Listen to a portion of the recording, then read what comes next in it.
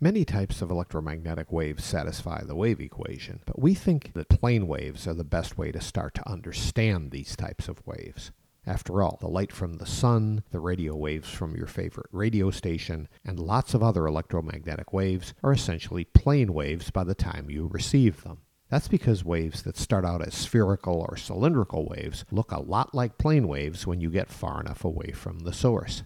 So what exactly is a plane wave? It's a wave in which the surfaces of constant phase are flat planes. Now, you may be wondering what we mean by surfaces of constant phase. After all, in the one-dimensional waves we've been considering so far, the phase changes, say, along the position of the string, so a given phase occurs at a point. But now we're dealing with three-dimensional waves. These are waves which have extent in more than one dimension. So instead of talking about the phase at a given point, we have to talk about the phase over an area. Those areas of constant phase are what we're talking about as planes in this case.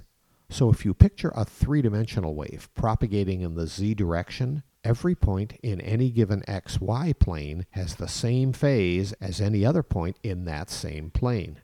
You can see the equation of such a z propagating plane wave in equation 5.8.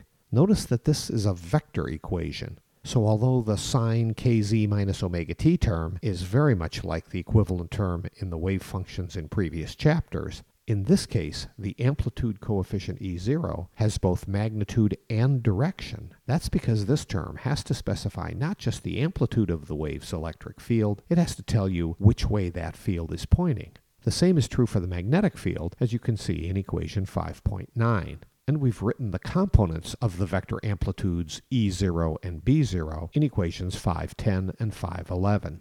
But what are those components? You can learn a lot about them by applying Gauss's law and Faraday's law. Gauss's law for the electric field is written in equation 5.12, and what it tells you is that for an electromagnetic wave propagating in the z direction in a vacuum, you can be sure that Ez must be zero. That is, in a vacuum, a z propagating electromagnetic field cannot have any component of the electric field in the z direction. You'll see in a minute that that's also true for the magnetic field. So that means that these are transverse plane electromagnetic waves. To see how that comes about from equation 5.12 for the electric field, think about this. Since the xy planes are surfaces of constant phase, both the partial of Ex with respect to x and the partial of Ey with respect to y must be zero. There can be no changes in those components over those planes because the phase must be constant over those planes. And if those two terms are zero, then the third term in equation 5.12, the partial of Ez with respect to z, must also be zero. But that means that any component Ez is constant along the z-axis in the direction the wave is propagating. And you know that the E field must change in the direction of wave propagation. So that means that Ez must be zero. And the same argument can be made for Bz.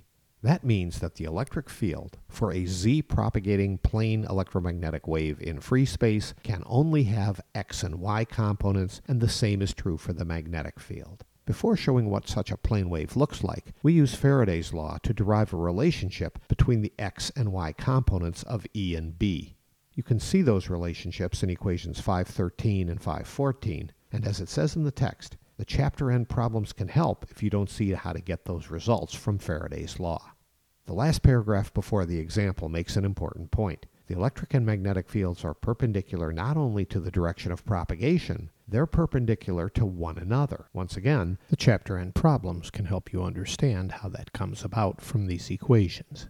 The rest of this section shows sketches of the electric and magnetic fields for an electromagnetic plane wave, and you can see the electric field part of that wave in figure 5.3. In this figure, the arrows represent the field, and we've drawn a lot of arrows closely spaced together where the field is strong. You can also tell the direction of the field by which way the arrows are pointing.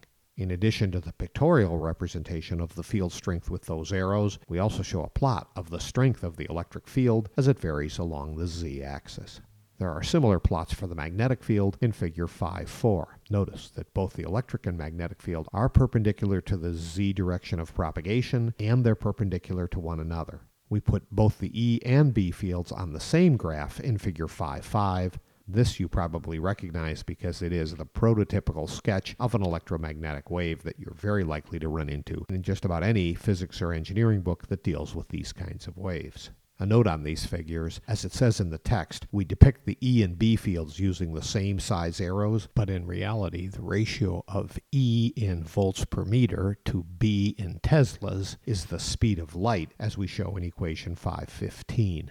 The last bit of this section is our attempt to help you understand something that confuses a lot of physics students, and that's the EM radiation from an oscillating electric dipole, as shown in figure 5.6. The point of confusion is the relationship between the E field lines shown in the canonical electromagnetic wave sketch in figure 5.5 and the very different looking electric field lines in figure 5.6. That relationship is explained in figure 5.7, in which you can see both the plane wave electric and magnetic fields and the dipole electric field lines in the same graph.